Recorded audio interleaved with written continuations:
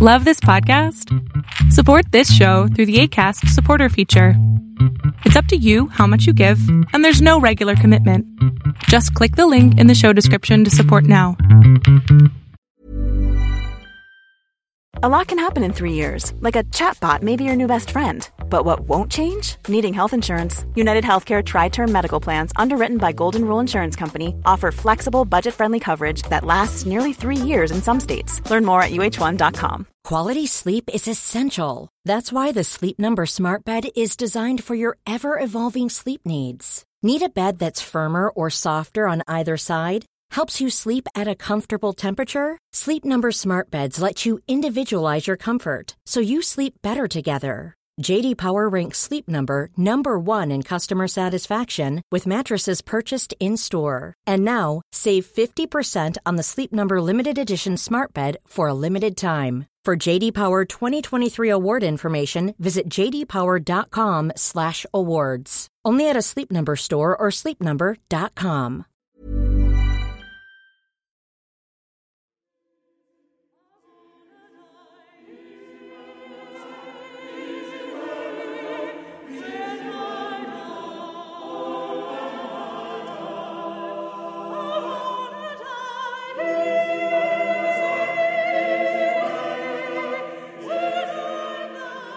Welcome to Tales to Terrify, part of the District of Wonders network. Featuring Starship Sofa and far-fetched fables, everyone has a story in the District of Wonders.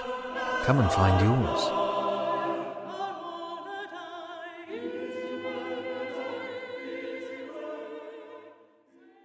Good evening, children of the night. Well, I did it. I managed to find time to finish Joe Hill's The Fireman. And I'll tell you, I enjoyed it. It's a very well-crafted read, and I can see exactly why it managed to find itself on last year's Goodreads Reader's Choice finalist for horror. Joe Hill's dad, Stephen King, makes use of direct literary music and movie references. Joe continues in that tradition, and right as I was thinking about how this book feels ever so slightly like McCarthy's The Road, his character mentions the work by name. If Cormac McCarthy took the burnt-up world of post-apocalyptia to 11, this finds itself somewhere around, I'll say 6. I mean, don't get me wrong, the book is filled up with human beings burning alive and charred corpses, but it doesn't weigh down the reader's soul constantly. You can read it before bed without wondering how bad things would have to get before you start cannibalizing hapless strangers. Pick it up from a Barnes & Noble or your local library. Give it a go. I think that I'm going to take a break from horror for my next 2 books. The most recent Expanse series book came out in December, and the show on Sci-Fi is back on, so that might do it. Or my mother-in-law gave me Witold Rybczynski's Last Harvest, which seems to be a history of American real estate development. Also, thank you, Witold, for having a phonetic pronunciation of your name on your website. I look forward to your book. But enough about me. Let's hear some stories. We have 3 of them for you, so let's delay no longer.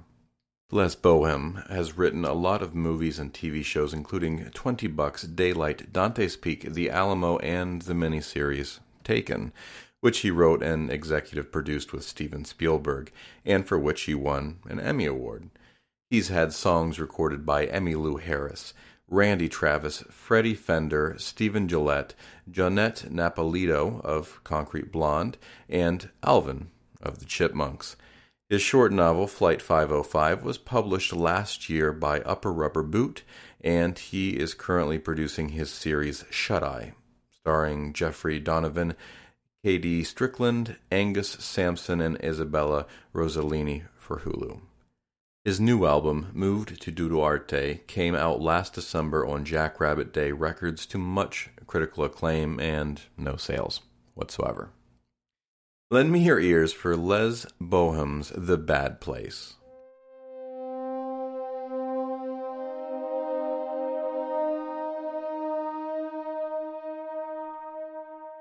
I didn't do Bromo Dragonfly to find God, at least not the first time. In fact, I didn't even do it on purpose. I thought I was taking 2C Fly, and I did it to get laid. Bromo dragonfly and its cousin 2C-bee fly are research chemicals, laboratory-developed psychedelics, new, generally untested outside of the lab, and even then only on some poor mice, maybe a cat or monkey. Stupid fucking thing to take. There are much more well-established and well-tested ways to go out of your mind. But Nadine Kamen wanted to try 2C-bee fly, and I wanted to get laid. And so I got 2 tickets to a Vampire Weekend concert, Nadine's favorite band, and scored 2 blotters of this newly manufactured drug from my friend Charlie, a chemistry major with a penchant for psychoactive compounds. Nadine and I dropped half an hour before the concert. The opening act was some electronica monstrosity, and, apparently generous to their openers, Weekend gave them an hour-and-a-half set, which meant Nadine and I were peaking before the VW hit the stage. Now, I should mention that while I don't share most of my friends' deep, almost psychological antipathy for Vampire Weekend, they are not in my pantheon of the greats. My tastes run more towards the mellow, the singer-songwriter. I like my shoegaze with acoustic guitars and maybe the mandolin or a fiddle. Old school, I know, but there you have it. And so, as the band opened with Diane Young, I found myself tripping balls and thinking, not about the deep and profound nature of the lyrics to their song, but about the shared nature of our reality. Let me say that again, the shared nature of our reality. It was one of those long, stoned, crazy trains of thought that border on the philosophical, teeter on the stupid, and make no sense the moment that you try to talk about them. Essentially, imagine you are watching a band on stage when you suddenly realize that the only reason that this band was on stage was that all the people in the audience had agreed to be watching a band on a stage. Wait, what? Exactly. As I said, it falls apart when you try to talk about it. But the point is not that I had a philosophical insight while tripping balls on a recently minted, highly under-tested psychedelic while watching a band I didn't like much in the hopes of falling into bed with the lovely Nadine Kamen, who, incidentally, had also taken 3 tens of Molly and was drinking heavily from a bottle of Smirnoff she had stashed in her purse, and who later told her friends that I was a low-tolerance pussy who couldn't handle what she described as a drug about as strong as non-alcoholic beer. Needless to say, I did not succeed in getting laid. I did, however, see something. Whether or not you want to call it God is more or less the point of this story. Reality dissolved. The band, thankfully for me at least, turned into the background track of a movie, and I found myself walking down a corridor. I was headed towards a dull, gray light. Not the light at the end of the tunnel that folks see in the near-death experiences recounted on so many of the New Age sites that I Googled in the days after the first trip. This light was a dull gray, and had the unhealthy glow of a sick room, not heaven. There was a tight, repetitive slapping that grew louder as I walked towards that sick light. As I got closer, I recognized it as the sound of the bouncing of one of those large playground balls. You know the ones. Rubber, bigger than a basketball, usually red. Closer still, and I could see, silhouetted against the light, a child, 9 or 10 years old. She was bouncing the ball morosely, her head turned away from me so that I couldn't see her face. She seemed to be looking deeper into the sad gray of that world that waited at the end of that endless corridor. There was something about her, in her body language, in how she was looking all the way into the gray, that made her seem helpless and lost, and that made me want to do whatever I could to protect her. I picked up my pace, but the hall seemed to elongate as I sped up so that I never got any closer to the little girl. Then she stopped bouncing the ball. She stood, holding it in both hands, seeing something just beyond the last glimmer of that gray light. Whatever she saw seemed to frighten her badly, and she started to back away from it. Then she turned and ran. The corridor forked ahead of her so that whatever she had seen was coming from one fork, and she could run away from both me and this unseen terror off into the darkness of her own. That's exactly what she did while I kept running towards the gray light. Then the red ball came rolling down the hall. I stooped to pick it up and rose to find that I was now enveloped in the awful light. It was dim, oppressive, giving no warmth or shelter or comfort. I stood there for what could have been a minute or a year, and then I started to shake. I closed my eyes, opened them, and found myself standing some 50 feet from the stage as Ezra Cohen launched the band into Unbelievers, Nadine's favorite song. "Come on," she said. "We've got to get closer. This is Godhead." But I had been somewhere far away, and I was starting to have a very different idea of what Godhead might turn out to be. Okay, so it was really weird. It was really scary. And then it was over. And I was just a guy very high at a concert with a girl who didn't like me much and wasn't going to sleep with me no matter how hard I tried. The drug was extremely long-lasting, and I was high for almost 2 days. But I never went back to the hallway in the gray light. I did call my friend Charlie on the second day to say, "Dude, what the fuck?" Which is when he said, "Oh man, sorry. Gave you the Bromo Dragon by mistake. My bad." It turned out to be his very, very bad indeed. I finally came down and spent the next few days Googling those psychedelic experience near-death sites, reading a lot of stupid shit about the light.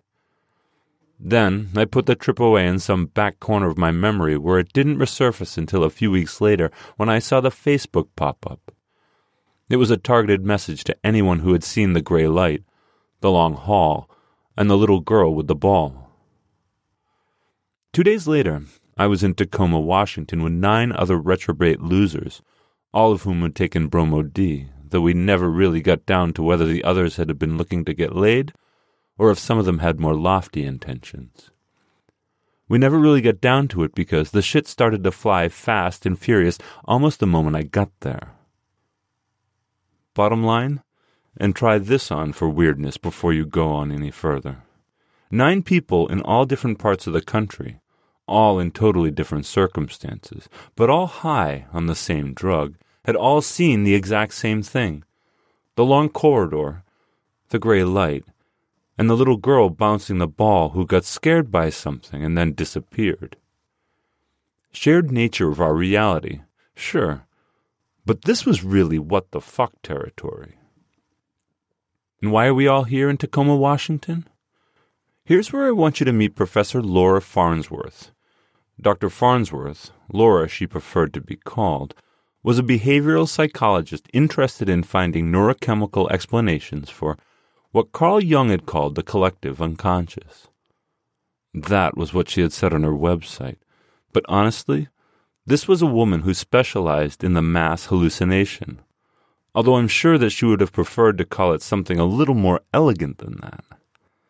But, like that guy in the old commercials who told you he was not only the owner of the company, he was also his own best customer, as if we hadn't already noticed a dead skunk on his head. Laura had taken the drug herself, and she too had walked down the endless corridor towards the gray light and the little girl with the bouncing ball. It was Laura who had put the ad up on Facebook. If you really want to frighten yourself, by the way, stop reading this and Google Facebook's presentation to potential advertisers about targeted advertising. You are being profiled, my friends. I mean, sure, we all gave up our privacy long ago when we got our first Ralph's card, signing away reams of personal info to save 3 cents a roll on toilet paper. But what Facebook can do is still some awesomely invasive shit. Want to advertise to a select group of people who will have taken an obscure research chemical recreationally and illegally within the last 3 months? Want to also target the chemists who may have sold them said illegal drug? It's just a click away. Want to narrow it down to those with shaved pubic hair or a tattoo of a dolphin on the inner thigh? Just one more click. Cut up your credit cards, disconnect from the internet, go live in the woods. It won't help. The trees were wired to the Google servers somewhere around 2009. Laura had also advertised in the few remaining print journals that dealt with the drug community, and had found her way onto the dark web to advertise at sites generally reserved for drug dealers, gun runners, and angry, aspy teenagers who thought they were getting away with something when they discovered the wonders of the Silk Road. From all this she'd found us, her 8 experiencers, fellow travelers into this particular dark quadrant of inner space. What was it in Laura's own experience that convinced her that she was part of something bigger? There were indicators that only a researcher in her particular field would have recognized. Gray light, for example, is a motif found in Hopi spirit dance and in the rituals of both early Vikings and several West African tribes. Before you think that this is the kind of shit that I know anything about, trust me when I tell you that I learned all of this as we sat around an abandoned encounter group space in what had formerly been a private mental hospital and rehab for wealthy Tacomans. Laura told us about the implications of our shared experience. You want to just stop here, look at those implications? We, all 9 of us, took the drug and saw the exact same thing, which spoke to either an impossible collective coincidence or the equally impossible prospect that we had actually, however you want to quantum explain it, gone to an actual place where the collective unconscious lived. Laura said the gray light was one motif and that the endless corridors were the halls of a time-altered reality brought on by the psychoactive substance.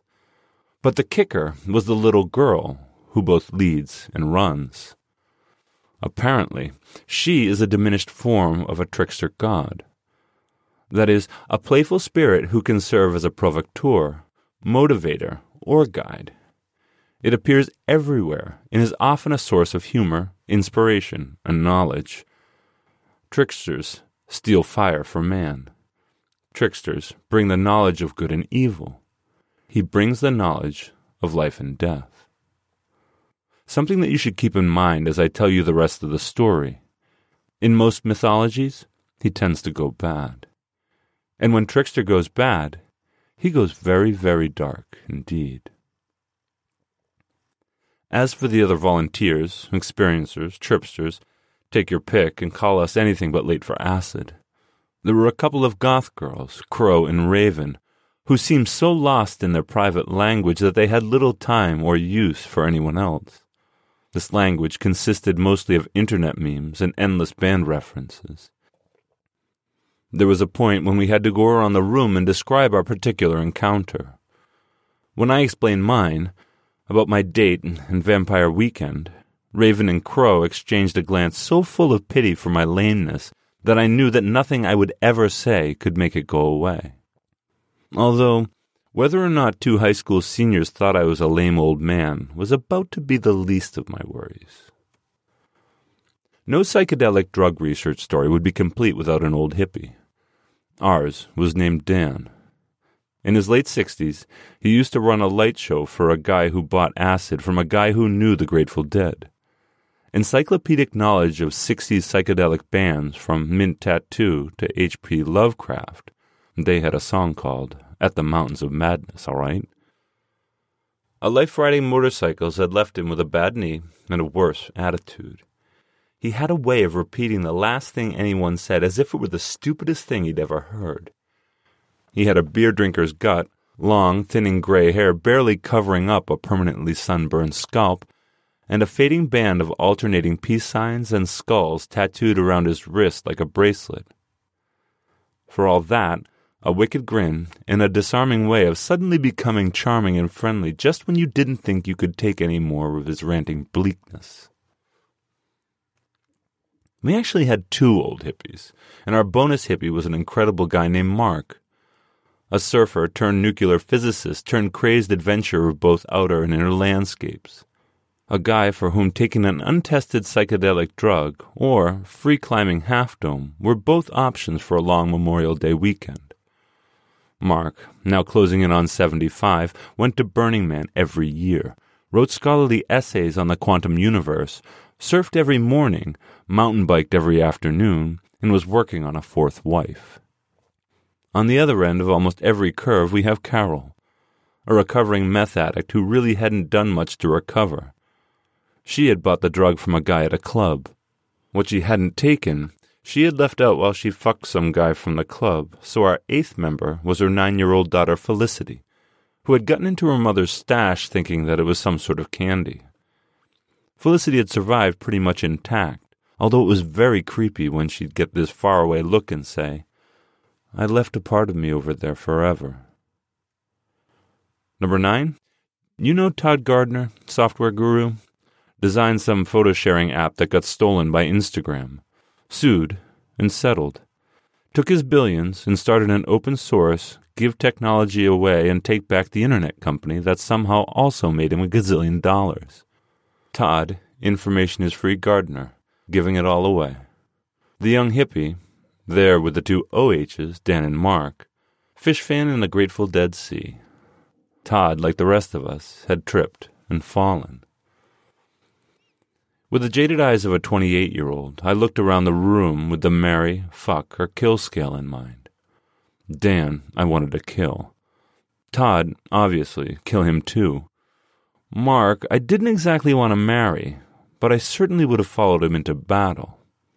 And fuck? Carol the speed freak was Carol, the speed freak. Crow and Raven thought I was lame, and that was never going to change. So I settled on Dr. Farman, Laura. I settled on her for all 3. Fuck for the obvious reason that she was gorgeous, marry for the obvious reason that she was gorgeous, smart, and funny, and kill for the equally obvious reason that she was gorgeous, smart, funny, and therefore no doubt wanted to have absolutely nothing to do with me. Even as I was mulling over that sad situation, Dr. Farman, Laura, looked right at me, and I had to remind myself that, psychedelically enlightened or not, she could not read minds. "I think," she said, "that the best way to proceed is for all of us to go back in together and see if we can find her." Her, of course, was the little girl from our vision, and to go back in together was to dose ourselves again with some good old Bromo D. Laura knew a lot about drugs. She'd studied at Purdue with David Nichols and was one of the probably half-dozen people in the world who had read both of Shulgin's books as textbooks. Now, she culled those and other works of some early psychedelic pioneers. In an obscure paper from a British researcher from the 70s, a man named Bernard Tanninger, she had found what was clearly a reference to an early analog of what we were calling Bromo Dragonfly, and the following entry. Took moderate dose. Darkness. Gray and bleak. Time completely out of joint. Saw my mother dead 10 years. Saw my niece still very much alive sitting on her lap. Worst 48 hours of my life. Never again. Laura told us that he went on to say in a separate entry that his niece died 2 weeks later in a car accident. There is only one other entry, she said. It's short. I'm destroying formula. But Laura leaned into the wonder of it all.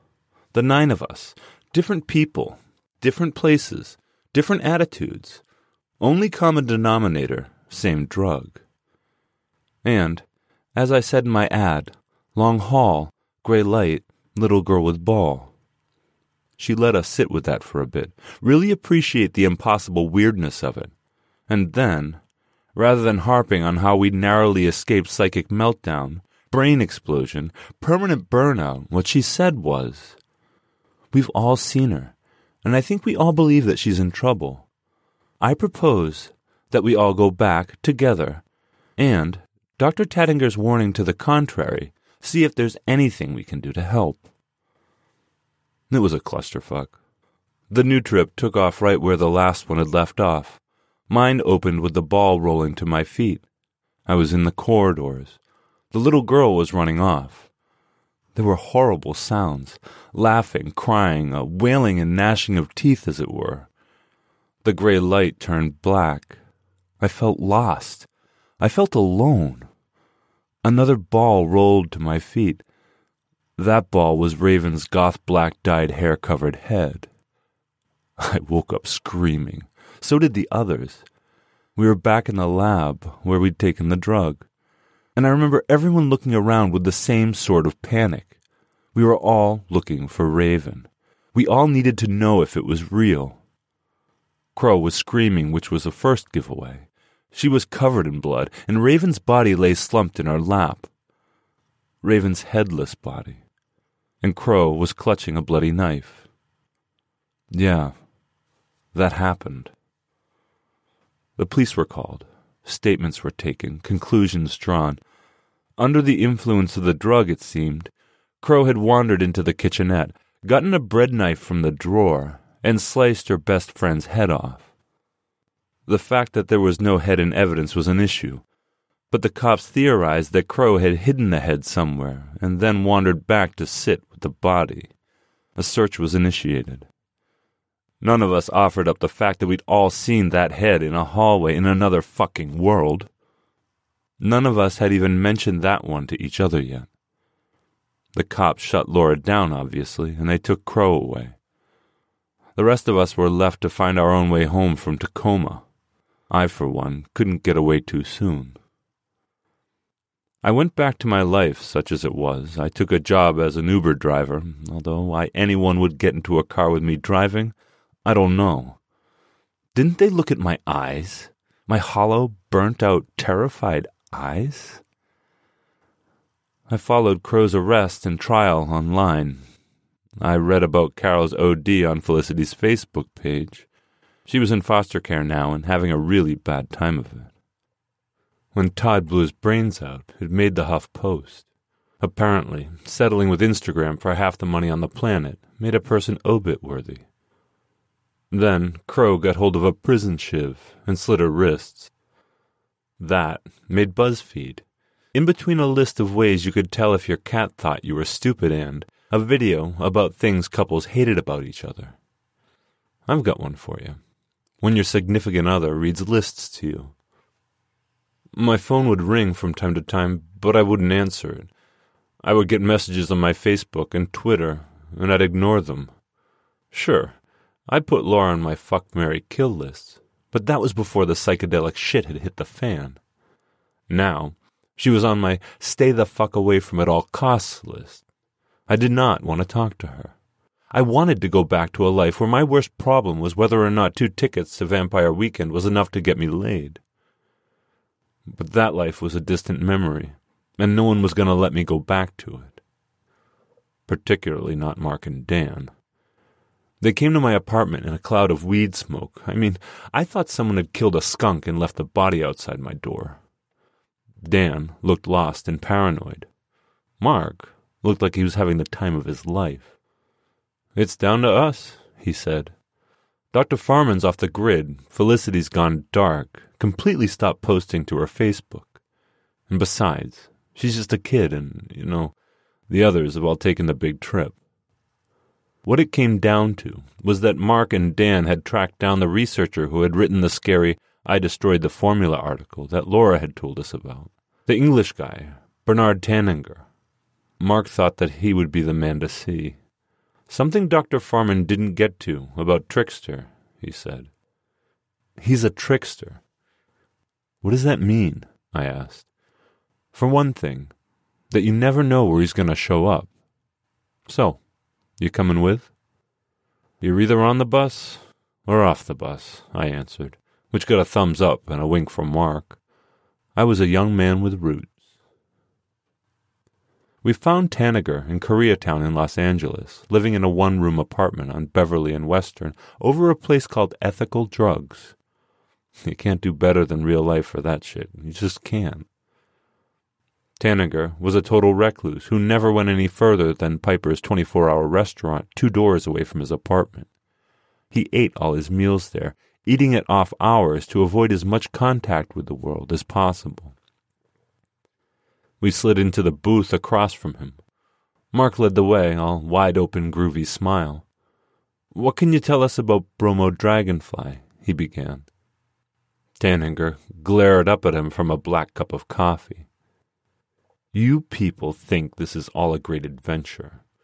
There's nothing adventurous about staring at your own emptiness." He sounded as if he knew. "She will come for you," he said then. "And she will take you back there to the bad place. The bad place," he said, "is real." We had a couple of rooms at a hotel on Vermont near Sunset. Mark and Dan were sharing, their smoke-out continuing, I supposed, as they reminisced about Dead concerts and catalogued all that had gone wrong since the summer of love. I had my own room, and with what was going on, I couldn't sleep. It was probably 2 a.m. when I decided that I needed ice for the shot of Jack I was about to pour myself from the medicinal supply I'd brought, just in case. It was one of those cool L.A. nights with the wind blowing tears into your eyes. The wind blew, and the lights flickered, and I bent to get my ice from the machine when I heard footsteps, someone running. Then something rolled to my feet. It was not another severed head, just a ball. But when I picked it up, I wasn't in Los Angeles anymore. I was in the gray, and there in the gray, I could just see her, the little girl, running off down one of the endless corridors. I thought to follow, but the corridor just receded away as I watched the girl disappear. I came out of the gray to find myself in the back of a police car. I was staring down at my hands, and my hands were covered in blood. The car was in the motel parking lot. So was an ambulance. 2 bodies were being loaded in, and I didn't need to see the tattooed wrist hanging from one stretcher to know it was Dan and Mark. I saw a cop retrieving something from behind the ice machine, a fire axe. Even from where I sat in the back of the car, I could see the blood on the blade and handle. Laura bailed me out the next morning. She'd been my one phone call. "Tanninger said she will come for you?" she asked. "And take you to the bad place," I finished. "Do you think he meant the little girl?" "Who else?" She told me some things then, about ancient myths, prophecies, beliefs, tricksters, demonic representation of the collective unconscious. Bottom line, she said, we had linked to something big and scary. We'd let a monster in, and we had to go back in to shut the door we'd opened. We had to. It was a you broke it, you bought it situation. Of course, when we got back from saving the world, I'd still be facing a double murder charge, and the devil made me do it argument was going to prove awfully weak, especially if I added that the devil was a little girl. But all of that could wait until we'd saved the world. That night, Laura and I made love. Yeah, for true. We went back to her hotel. Our plan was to wait until morning to get someplace safe. She had a friend at UCLA with a lab, and head back into the void. I thanked her for getting me a room as well as coming to my rescue, but when I thanked her for getting me the room, she said that she hadn't gotten me a room, that she was hoping I'd stay with her. She didn't want to be alone. I'm going to say this now, even given everything that came after. Even with that, it was the best night of my life. The best sex, the deepest connection, fucking awesome. Check one off the fuck, marry, kill list. Laura was already up when I woke the next morning. She had breakfast waiting, croissants, OJ coffee, and 2 tabs of Bromo D. She had talked, she said, to her UCLA friend, and it wouldn't be possible for us to use his lab. He hadn't liked the idea of an unauthorized experiment with an illegal drug and a man arrested on a double homicide charge. Imagine. We blessed the place last night, she said. I think we chased away the demons. A half hour later, we were back in the gray. It was different being there together. We held hands as we wandered the hallways. We could hear the sound of the bouncing ball, so that's what we were headed for. That sound, and the sound of the little girl crying. Laura started chanting. I want to say we were about a half hour in, but with this drug it could have been a minute or a week. Anyway, Laura started chanting. She let go of my hand. There, in front of me, but with her back to me, was the little girl. The little girl turned, and the little girl was Felicity, Carol's daughter. And she was crying. She said, "Why did you bring her? Now we'll never get out of the bad place."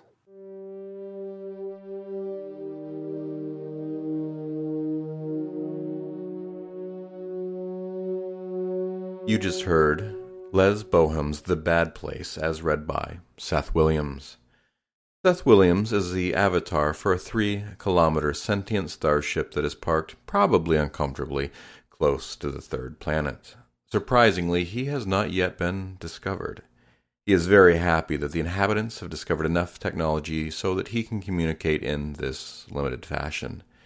Any communication can be directed to www.theboojum.org. Our second story of the night comes from Diane Awerbuck. We've heard from her a couple times before in episode 110 and 246. Diane Awerbuck is a South African novelist. Her novel Gardening at Night won the 2004 Commonwealth Writers' Prize, Best First Book, Africa and the Caribbean, and was shortlisted for the International Dublin IMPAC Award in 2011. Her collection of short stories, Cabin Fever, was published by Random House Struick. Her novel, Home Remedies, was published by Random House Struick in August of 2012. She was shortlisted for the Caine Prize in 2014 and won the Short Story Day Africa competition the same year. She taught at Rustenburg Girls High School until 2002. Before this, she worked as a teacher of history at Cedar House and of narrative and aesthetics at AFDA, the film school, both in Cape Town. Her nonfiction has appeared in the Mail and Guardian. She reviews fiction from the South African Sunday Times. And now, Diane Awerbuck's De Wilke.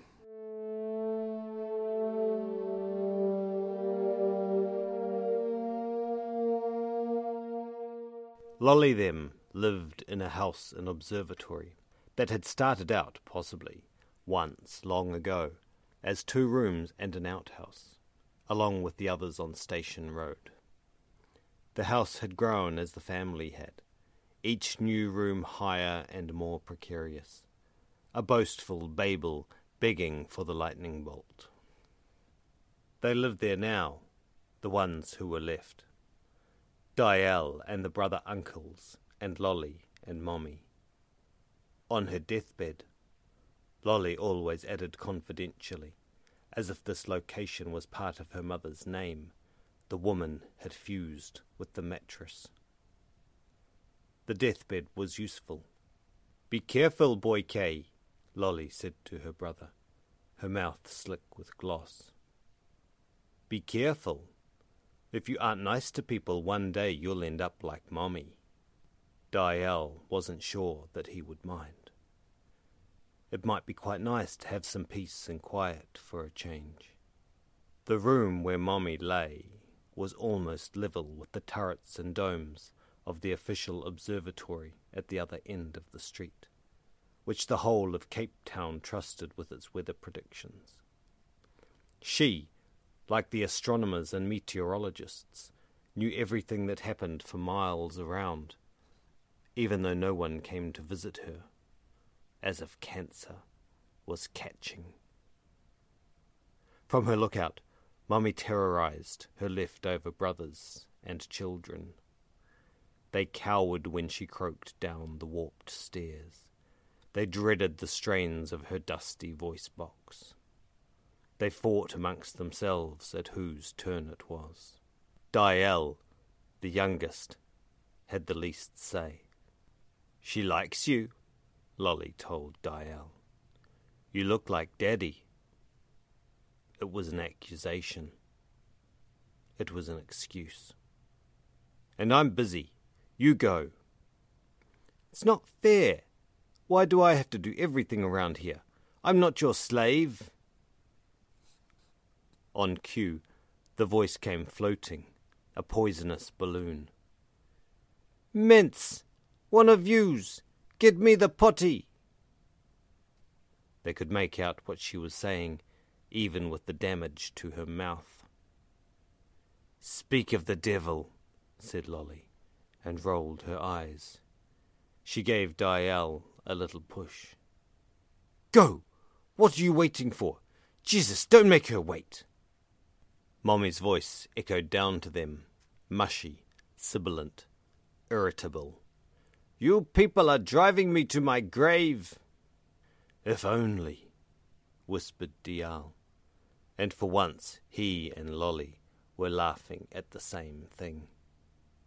He fetched the yellow potty from the bathroom and made his way up the stairs, feeling the muscles stretching in the angles of his groin. It would be worse if he didn't get there in time. Mommy was dying. Mommy had always been dying. She lay in state like a paperweight, the heaviness at the top of the stairs. From her bed she stared through her window, willing the birds to bring her news. Mommy had no use for the world, but still it rotated, visiting her on scaly red legs, bundled in feathers. She knows everything, Lolly told Diane. He heard them, the pigeons and doves, and the little Cape white-eyes, and once or twice a blurred hummingbird, but they were easily scared, and didn't come back. It was the starlings Mommy trusted, gangsters with gunmetal wings elbowing the other birds from the window. They cocked their slick heads at Mommy, and she cocked hers back, their mouths open and their tongues pointed, grey and dangerous as arrows. It had begun with her tongue, too. I don't understand it, Lolly said, standing in front of the mirror. Cancer of the mouth. Maybe the uncles, yeah, but her? She angled her head so that the fossil molars were exposed. She peered at her own back teeth, not knowing what to look for, keen in the instant for disease. Diane thought that maybe Mommy had cancer of the mouth because of all the complaining, the skinder she sprayed out with her spittle. Mommy was toxic. Everyone knew. You just stayed on her good side to avoid the spatter. Not like poor Karima from down the road. Poor? Ha! Is she now so high and mighty that she has to go to a what-do-you-call-it salon and get her private parts waxed? I ask you, why can't she just save them and then sit in a cold bath like the rest of us? Bile eats away at you, thought Diane. It must. Bad breath, loose teeth, white patches on the tongue. It was hard to tell what was sickness, what was old age. But that was all before they had cut her tongue out. In the preceding weeks, Mommy had been back and forth along the road to the hospital at Grutschur. She counted her steps to the blank buildings at the summit, its luminous orange windsock streaming out in the southeaster. Diane watched from the turret window as she moved, otherwise against the flow of people on their way back to the taxis on Main Road. They hopped on crutches, wore babies strapped on their backs, stopped to cough into their fists. Diane could not believe that she was one of them. He wondered if, when she came down the hill again in reverse, the sick people at the bottom who hadn't begun the ascent were looking at her and thinking, "Look at that weak old lady. I wonder how she's doing." And then they would think, "I never thought it would happen to me." Mommy had 2 operations. She never saw the doctor who cut off the end of her tongue once and then again. But Diane saw him from where he stood behind Lolly. There was no consultation room. The surgeon had spoken to them in the passage while people sat waiting on wooden benches, their eyes fastened like buttons to the near-death whiteness of his coat. Both times, Mommy was asleep while the surgeon sliced into her, dreaming of her Ronald when they were 15. Ronald and his secret toothy kisses, red on her flesh. When she came to, the sides of her mouth were split, as if someone had taken a scalpel to all her corners. Maybe they had. For the first time in her life, Mommy looked as if she was smiling at Diane. Back home after the second surgery, he helped her up to her room. He waited for the same measured steps she had used to climb the steep slope to the hospital, back when she was intact. When he left, he imagined Mommy taking off her clothes for the last time, dropping her hard brown shoes one by one on the uneven floorboards. She would pull her thin nightie down over her head.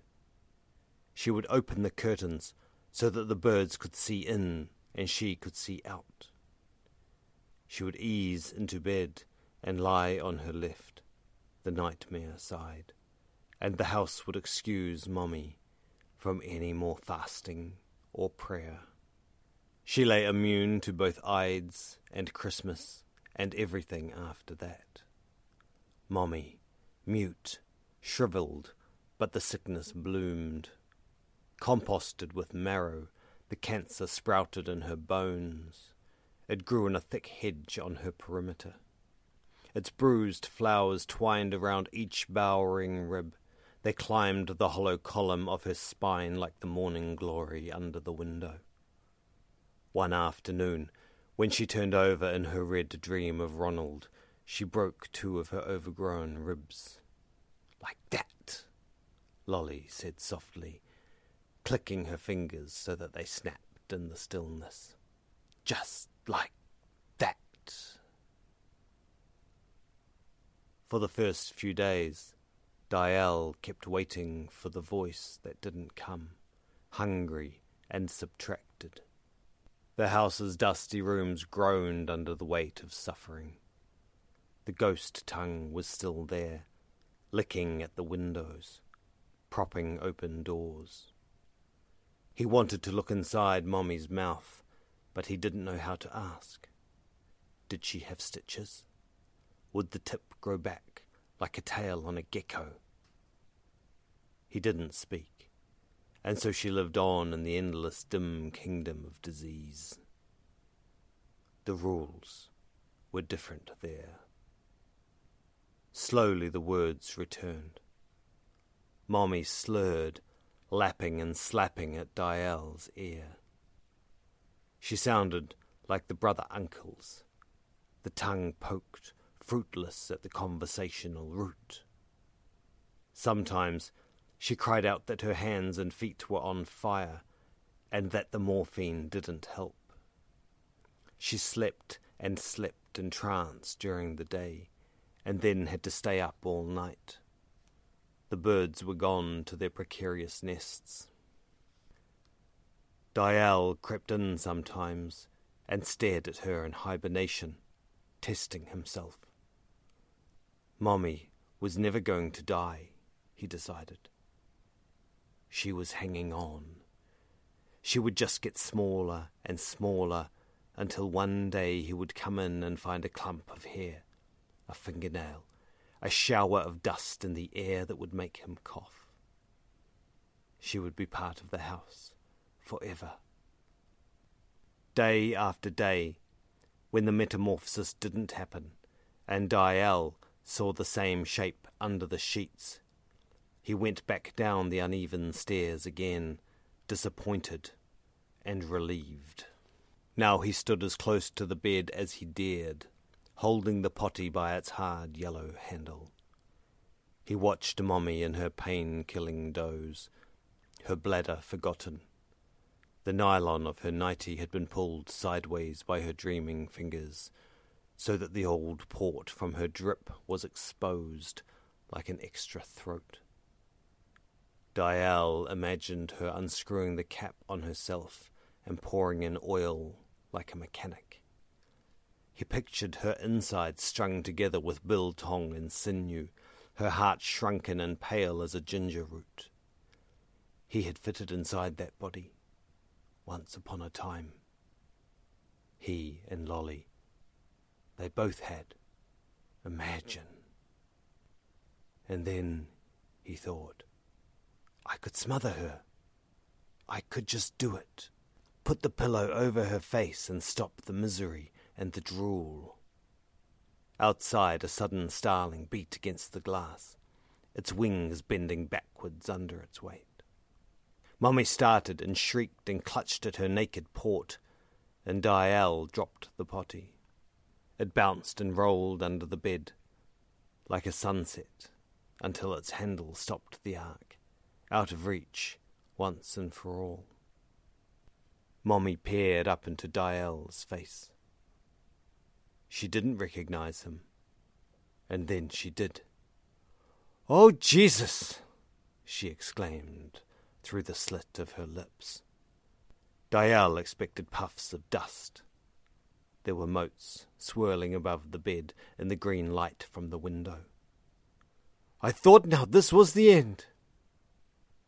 "No man, Mommy," Diane said, then added nonsensically, "It's just me."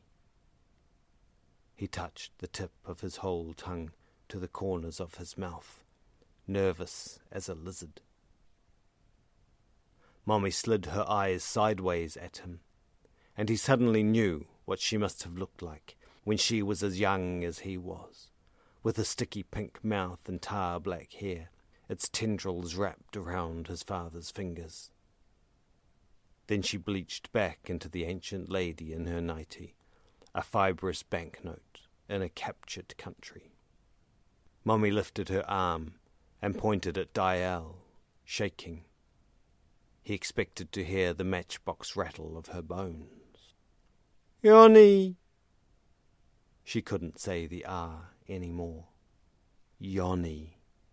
Diane's heart tickered in his chest, the same panic that his father had brought with him into a room. He put out his hand to her and then took it back again. He didn't want her to touch him. She would never let him go. "No, Mommy, it's me, Diane." Mommy sighed and closed her eyes. Diane watched the balls roll under the flickering lids. "Yoni." Everything she said was a groan. He wanted to leave. He wanted to stay. He gave up. "Yes, I'm here." He searched for her old name. Viola. V. She kept her eyes closed. "Give me a kiss." "Hey? Kiss. Kiss me." Diane imagined the stump of her tongue straining at the sides, trying to touch the roof of her mouth. The Wilhem, they sometimes called it, as if the ridges were a red vault over the wet earth. Maybe Mommy held a planet in her mouth, like a ping-pong ball. It didn't matter, really, who it was. They were all family, as Lolly often told Diane. He could kiss Mommy. How many thousands of times had he kissed her good night and sleep tight and see you in the morning? And she would stop asking and fall back asleep. She would forget about the potty. Next time it would be someone else's turn, and Diane would be free. He leaned forward and smelled her burned-out scent, powdery as perished rubber, the terrible sweetness that was left after pheromones faded. She smelled nothing like the rest of the living relatives waiting downstairs, the brother-uncles hiding their quarts of Black Label, Lolly with her lip gloss pouting at her reflection. So Diane kissed Mommy on the mouth, where a line of chapped skin caught at him like a callus. For a moment he imagined the two of them, pressed against each other forever, merged. Then her jaws opened as if on a spring. Her tongue slithered over his lips. Diane leaped back, spluttering. He wiped his mouth hard on his sleeve.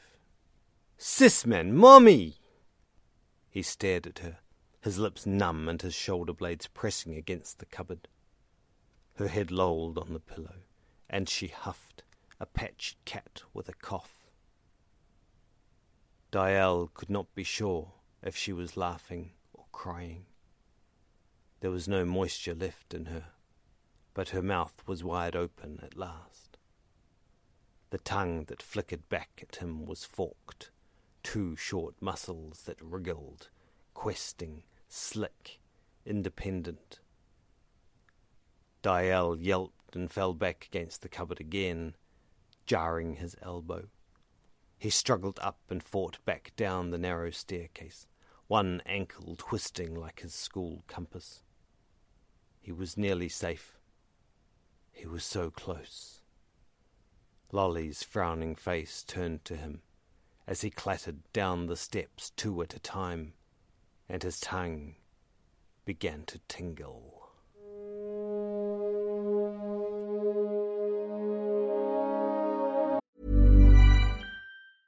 Hiring for your small business? If you're not looking for professionals on LinkedIn, you're looking in the wrong place. That's like looking for your car keys in a fish tank. LinkedIn helps you hire professionals you can't find anywhere else, even those who aren't actively searching for a new job but might be open to the perfect role. In a given month, over 70% of LinkedIn users don't even visit other leading job sites. So start looking in the right place. With LinkedIn, you can hire professionals like a professional. Post your free job on linkedin.com/people today. Hey there, it's Michelle Norris. I'm host of a podcast called Your Mama's Kitchen. When I travel, I'm usually looking for a way to find a taste of home when I'm not at home. And one of the things I love to do when I am at home is entertain. And Airbnb allows me to do that. When I was in California recently, I rented a house that had a great kitchen. And when we were sitting around the table, we were all thinking, we're in someone else's house. Someone could be in all of our homes as well.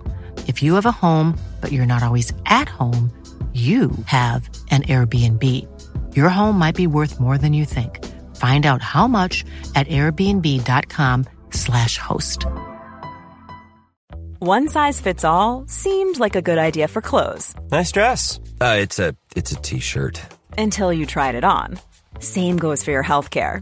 That's why United Healthcare offers a variety of flexible, budget-friendly coverage for medical, vision, dental, and more. So whether you're between jobs, coming off a parent's plan, or even missed open enrollment, you can find the plan that fits you best. Find out more about United Healthcare coverage at uh1.com. That's uh1.com.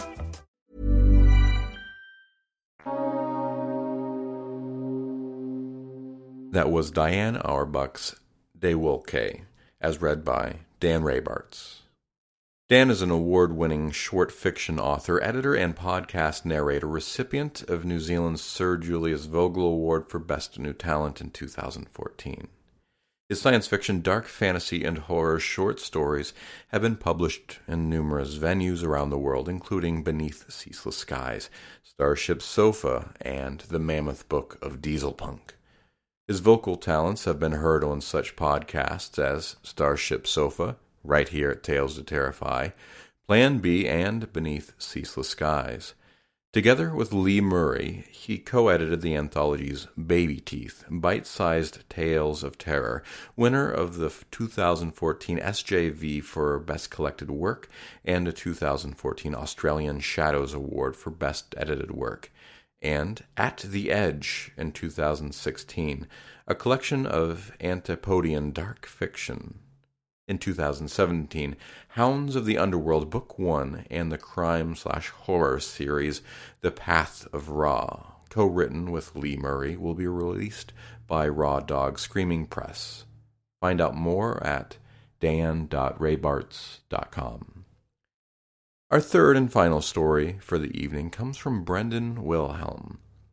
Brendan has published horror stories in both print and online, including ShortStory.me, Micro Horror, The Dead Walk Volume 2, and Devolution Z.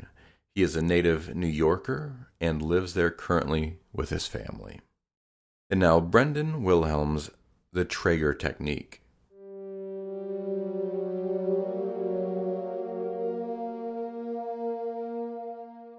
Scene, said Carly, knowing that Barb didn't like it when pupils ended their scenes and monologues that way. For life should always continue past the words of the playwright. But since Carly was also the playwright, she took her chances. Carly instead got a smile from the 71-year-old Barb, clad in her tunic, her gray hair a small beehive shape. "Talk to me, dear," she said. Carly sat at a decrepit prop table in front of the class of 15 wannabe thespians. Her monologue was from her untitled one-woman show, the one she hoped would see a stage before she exited her 20s, which wasn't too far in the future. In the monologue, the character Grace Hewley gives her domineering, abusive husband Zach a verbal divorce. Felt okay. I felt connected. Barb loved that word. "To who?" said Barb, always telling it like it was. "To the material. This piece is to the husband, no? Just trying to workshop the whole one-woman show thing." Barb leaned forward, looking almost grandmotherly. "Every monologue is a scene, right? You need a man," added Barb. The group laughed. "If I had a nickel," said Carly. Barb continued, "It would help you to have a person there to react to work off of. Without it, you're self-conscious. You present yourself. You get, here's that hideous word, theatrical." She turned to the amused class. "And one thing we don't do here is theater. It's dreck. Ugh." More laughs. She turned back to Carly. "Pick a lad to work with and bring the piece back next week." Only a few students remained after class. Barb was off to catch a cab, and the snobs from the 8:30 Hamlet workshop were beginning to trickle into the room. Carly checked her phone, always in the hope that someone had seen her headshot, hopefully someone other than an NYU film undergrad looking to cast her as either a goofy librarian or pregnant hooker. "Hey," said the newcomer, surprising Carly. He was a few years older with a boyish face. He smiled coyly as he slipped on his backpack. "Julian Traeger." "Carly Ellen Lamont. Carly for short," she joked. He smiled, one of acknowledgement rather than amusement. "Loved your work today. Still need a scene partner?" "If you're okay just listening to moi, yes." "I was going to say I'm out in Queens and have plenty of rehearsal space if that's easier. A bit of a trek, but you're more than welcome." "I have a closet with 4 walls in the West Village. You're more than welcome." His laugh was controlled, almost self-censored. "Cool, I'll call you with the time." On Thursday, Carly headed out to Julian's to rehearse. It was indeed a trek on the F train. The F stood for forever, as New Yorkers knew. Carly used the time to reflect on Grace, not in any deep way. Becoming a character was not in her acting creed, but there was such a thing in her technique, a dreck word, as Barb would say, as getting into a state of awareness. Julian's place was the first floor of a pretty detached home on a quiet street in Forest Hills, which felt more like her native suburban Connecticut than the crowded boroughs of Queens. Julian greeted her with a smile at the door. He wore a tank top, jeans, and sports socks. His bare arms were attractive, not large but toned. Hey, come on in," he said, seeming more chipper and less formal than he had in class. The apartment was pristine and cozy. The small living area and kitchen, complete with bar stools, gave way to a tiny hallway with graphic art on the wall. Some funky patterns along with some logos for companies that Carly never heard of. 2 closed doors were at the other end of the apartment, a +1 bedroom for sure. Carly slipped off her flip-flops. "Awesome! There is no other word, except maybe wow." "Yeah, been here a year, just renewed for 2. Graphic design has treated me well. If it ever falls through, I can hook you up as a waitress, she said. He forced a laugh. You solo here? That I am. Old couple lives upstairs, and don't worry about volume. I had this place soundproofed. There were indeed foam acoustic panels spaced out on the ceiling, weaved in rather nicely with the white tiling, and a thin layer of fabric along the walls.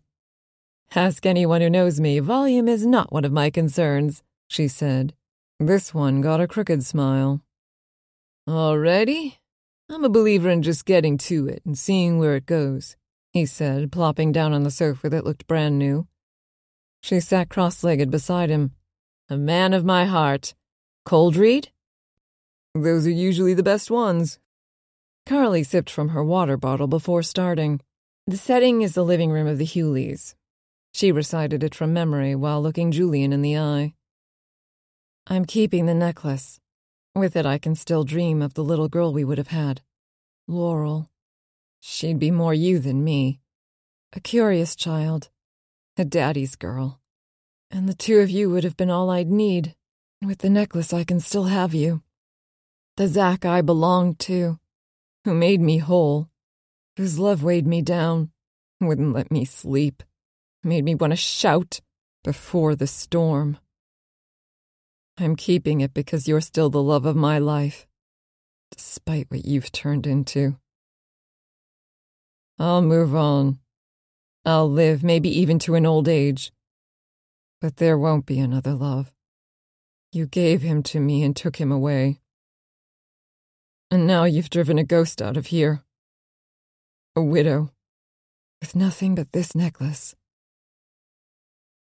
Julian was stoic. As usual, Barb was right. His mere presence was helping her. Carly stood and paced the room. Feel free to mix it up, she said. And I'm not directing. Didn't take it that way, he said as he stood and stretched his long arms, looking like he was about to sprint rather than act. Okay, then, Carly snapped her fingers. I'm keeping the necklace. Carly touched her titanium Celtic necklace, the one she'd gotten from her one and only showmance with the clingy Adam, with whom she'd done the matchmaker at an upstate community theater. As she spoke, Julian simply stood before her, arms folded, and stared into her eyes. And with the necklace, I can still have you. The Zach I belonged to, who made me whole, whose love weighed me down, wouldn't let... Julian approached her and gently took her arm, distracting her from the text. He started a slow box step with her, something he'd apparently done before. Impressed by his choice, charmed by his ability, she let out a small, quiet laugh to herself. He then stepped behind her fluidly and continued to lead from there. In that moment, she was embarrassed to find herself wanting to fall asleep in his arms. Wouldn't let me sleep. Made me want to shout. Before the storm. His arms tightened around her waist. She gasped as he lifted her off the floor and threw her to the couch, all in one motion. She landed on her butt on the middle cushion and let out an awkward squeal. He pressed his hands against her shoulders, pinning her down.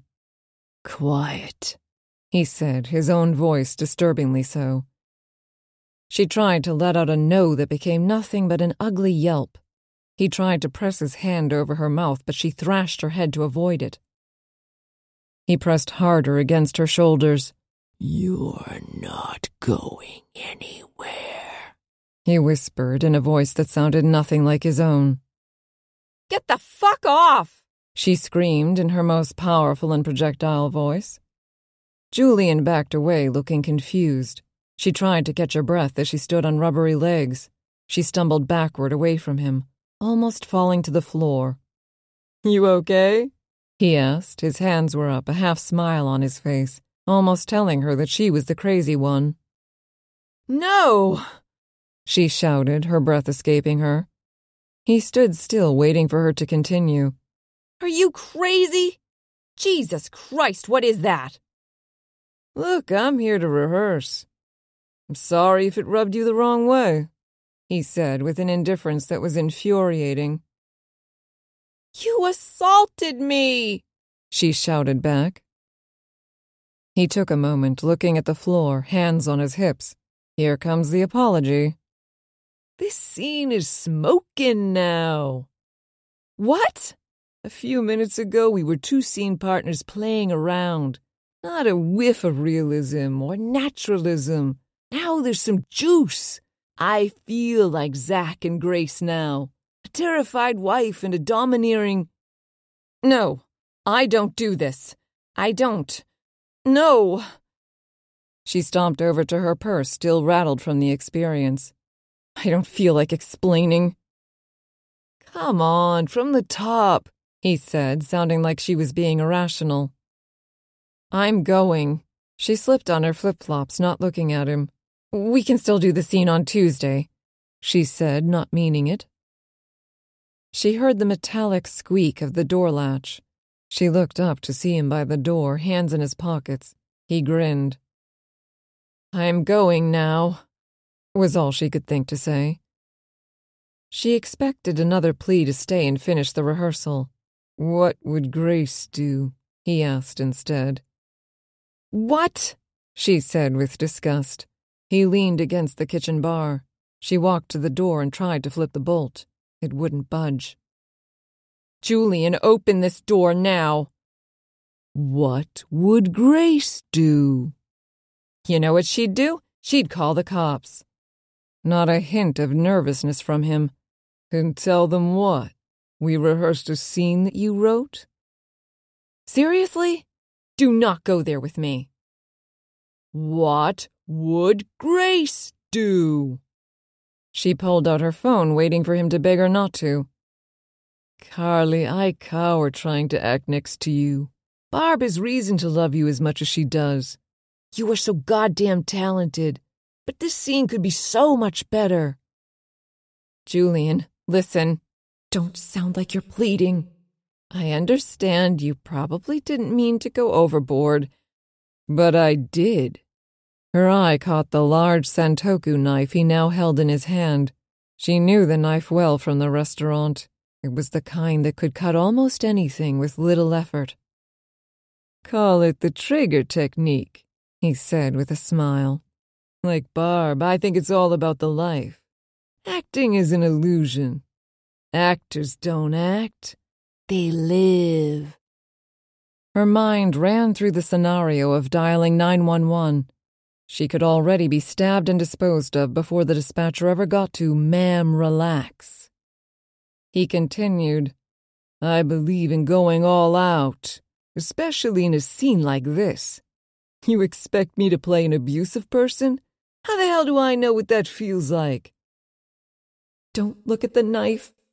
You're scaring me, Julian. I just can't work this way. That's perfect. Carly, this is working then. Grace is rattled. Her life is anxiety and not knowing what this guy would do next. The guy who was supposed to protect her. I understand what you're saying, but I'm sorry, the knife is just making me really uncomfortable. Can you put it away? It's working, he said with a laugh. We're scratching the surface here. He took a step closer and Carly backed away. As he noticed this, Julian's smile faded into an unpleasant glare. Now we're getting somewhere, he said. The second he inched closer, Carly bolted toward the back of the apartment.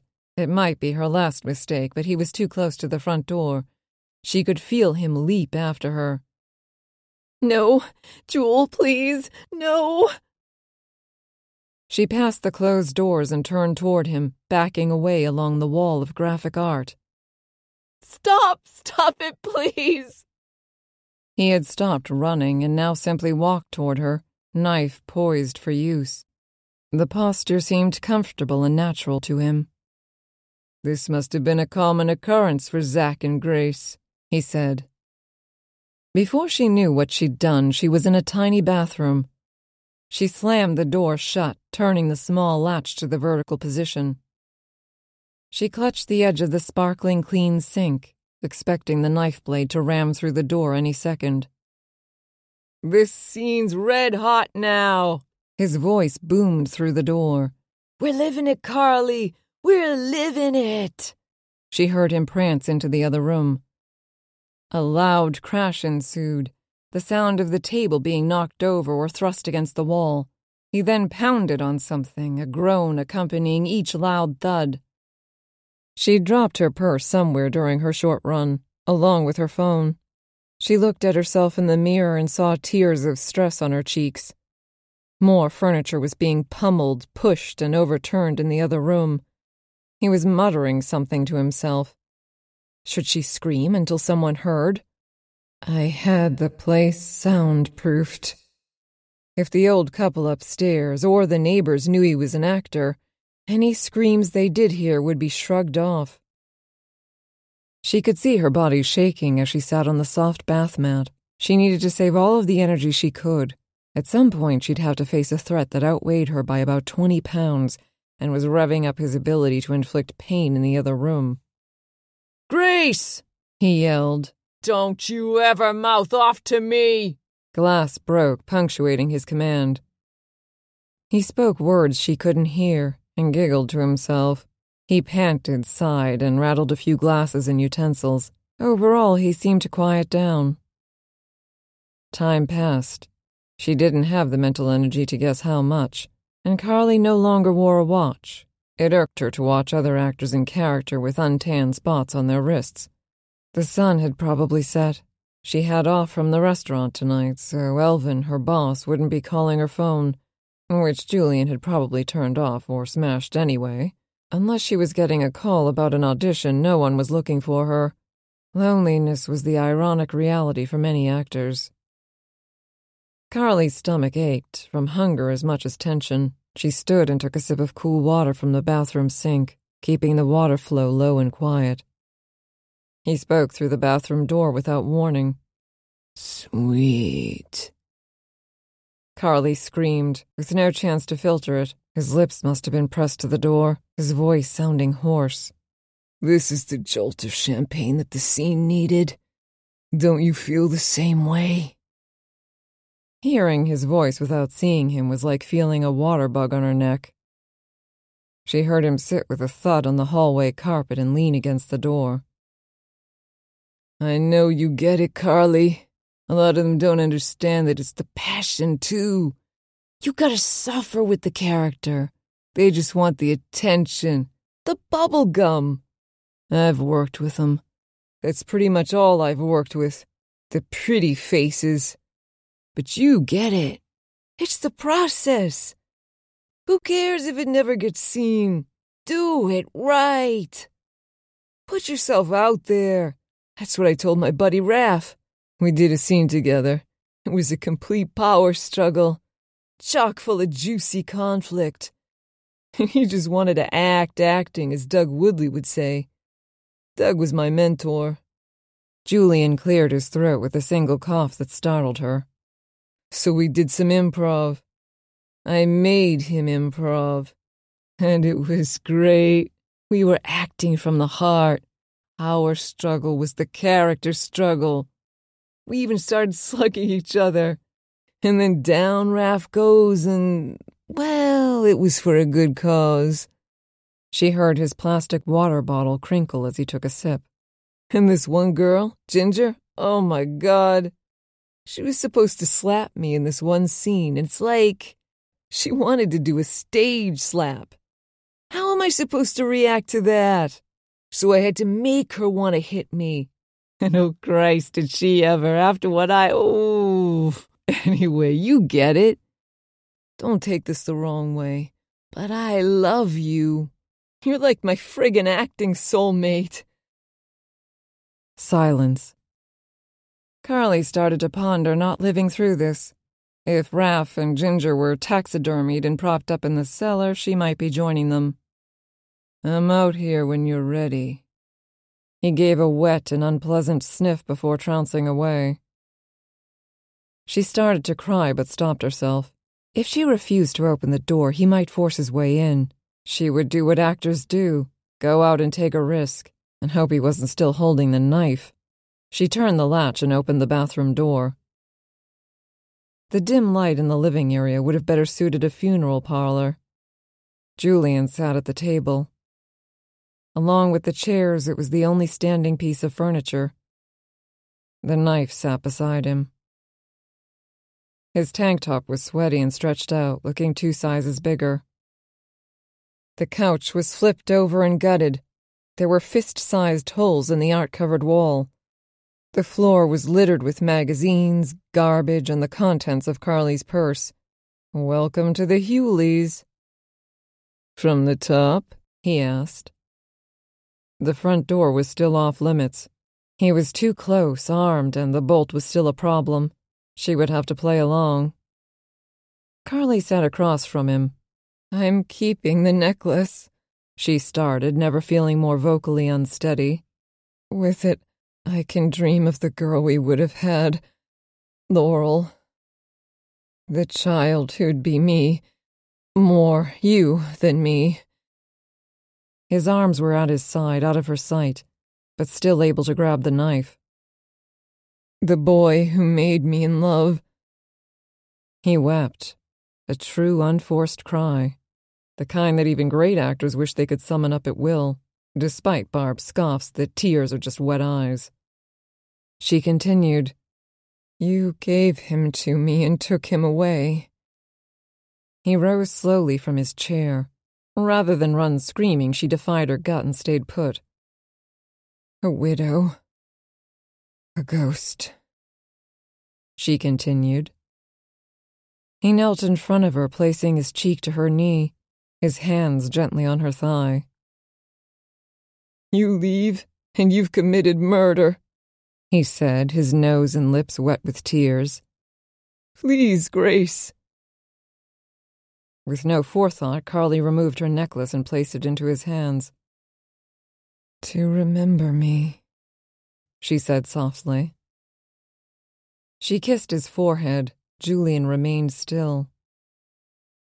Carly stroked his hair as she stood. He didn't stop her. Instead, he stayed on his knees, staring ahead and beyond to some distant maniacal place. Carly headed for the door, not even looking for her phone.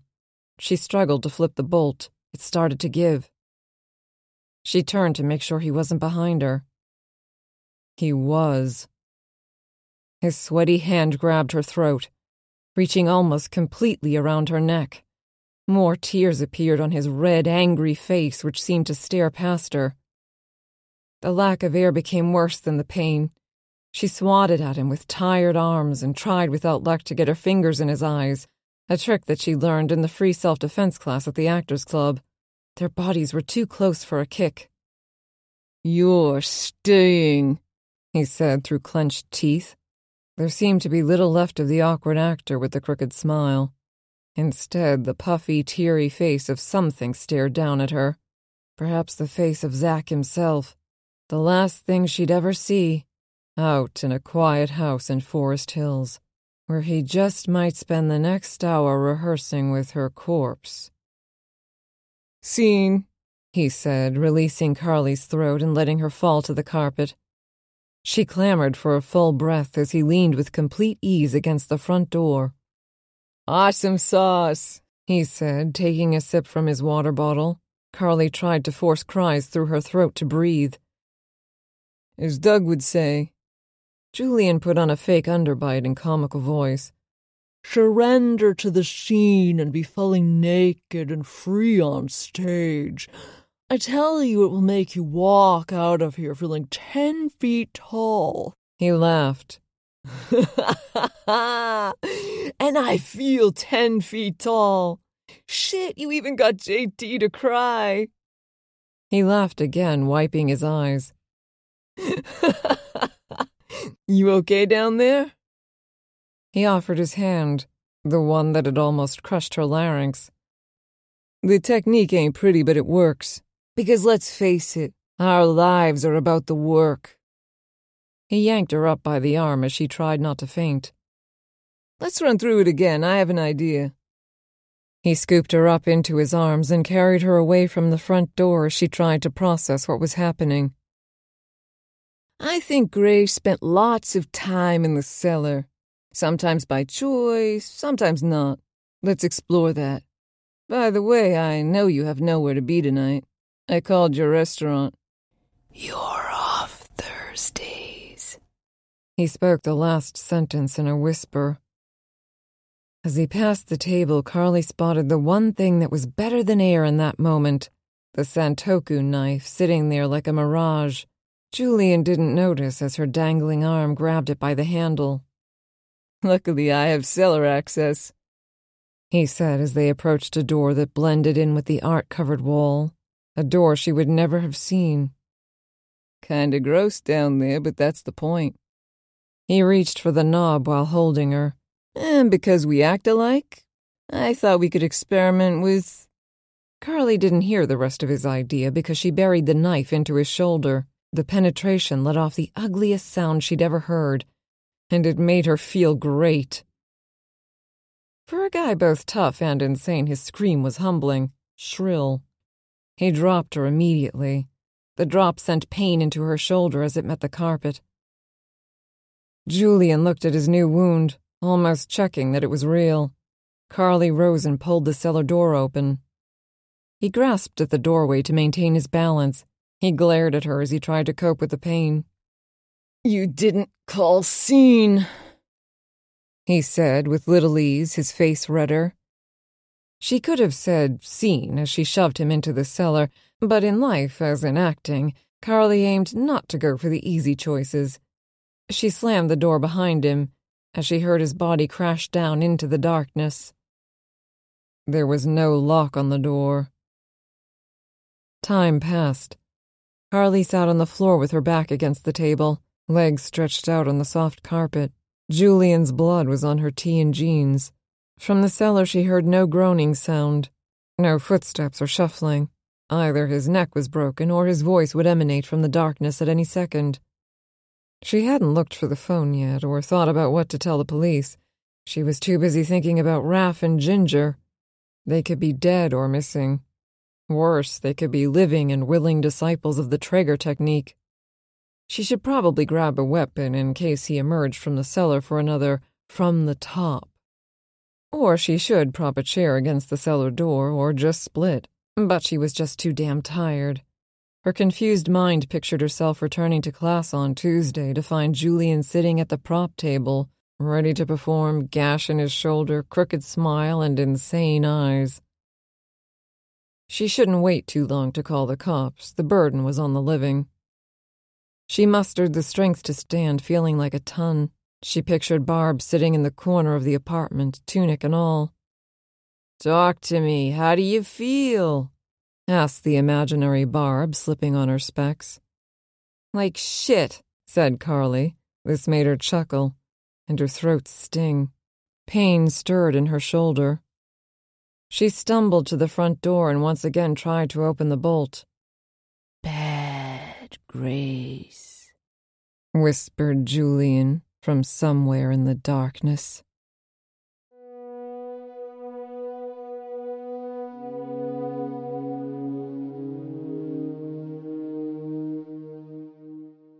That was Brendan Wilhelm's The Traeger Technique as read by Nicole Doolin. Nicole is a writer and voice actor. She performs for a number of popular and award-winning podcasts, such as the No Sleep podcast, Far-Fetched Fables, and right here at Tales to Terrify. To learn more about Nicole, visit her website at NicoleDoolin.com, and of course, her link will be in our show notes. Nicole, as always, thank you. That will be our show for the evening, Children of the Night.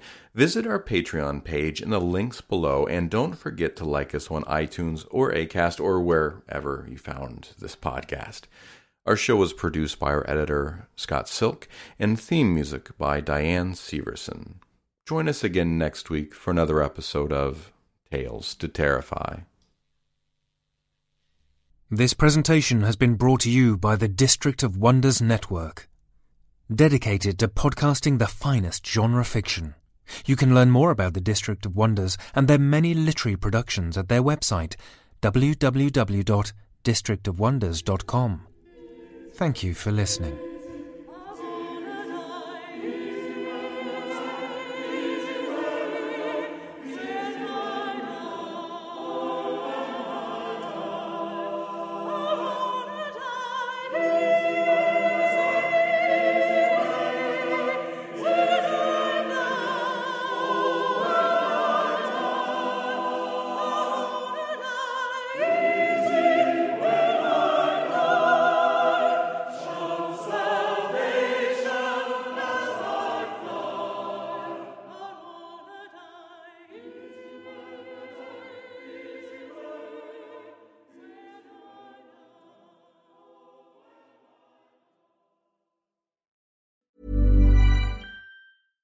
How would you like to look 5 years younger? In a clinical study, people that had volume added with Juvederm Voluma XC in the cheeks perceived themselves as looking 5 years younger at 6 months after treatment. Look younger, feel like you. Add volume for lift and contour in the cheeks with Juvederm Voluma XC. Reverse signs of aging by adding volume to smooth laugh lines with Juvederm Volure XC. For important safety information and to find a licensed specialist, visit Juvederm.com. That's JUVEDERM.com.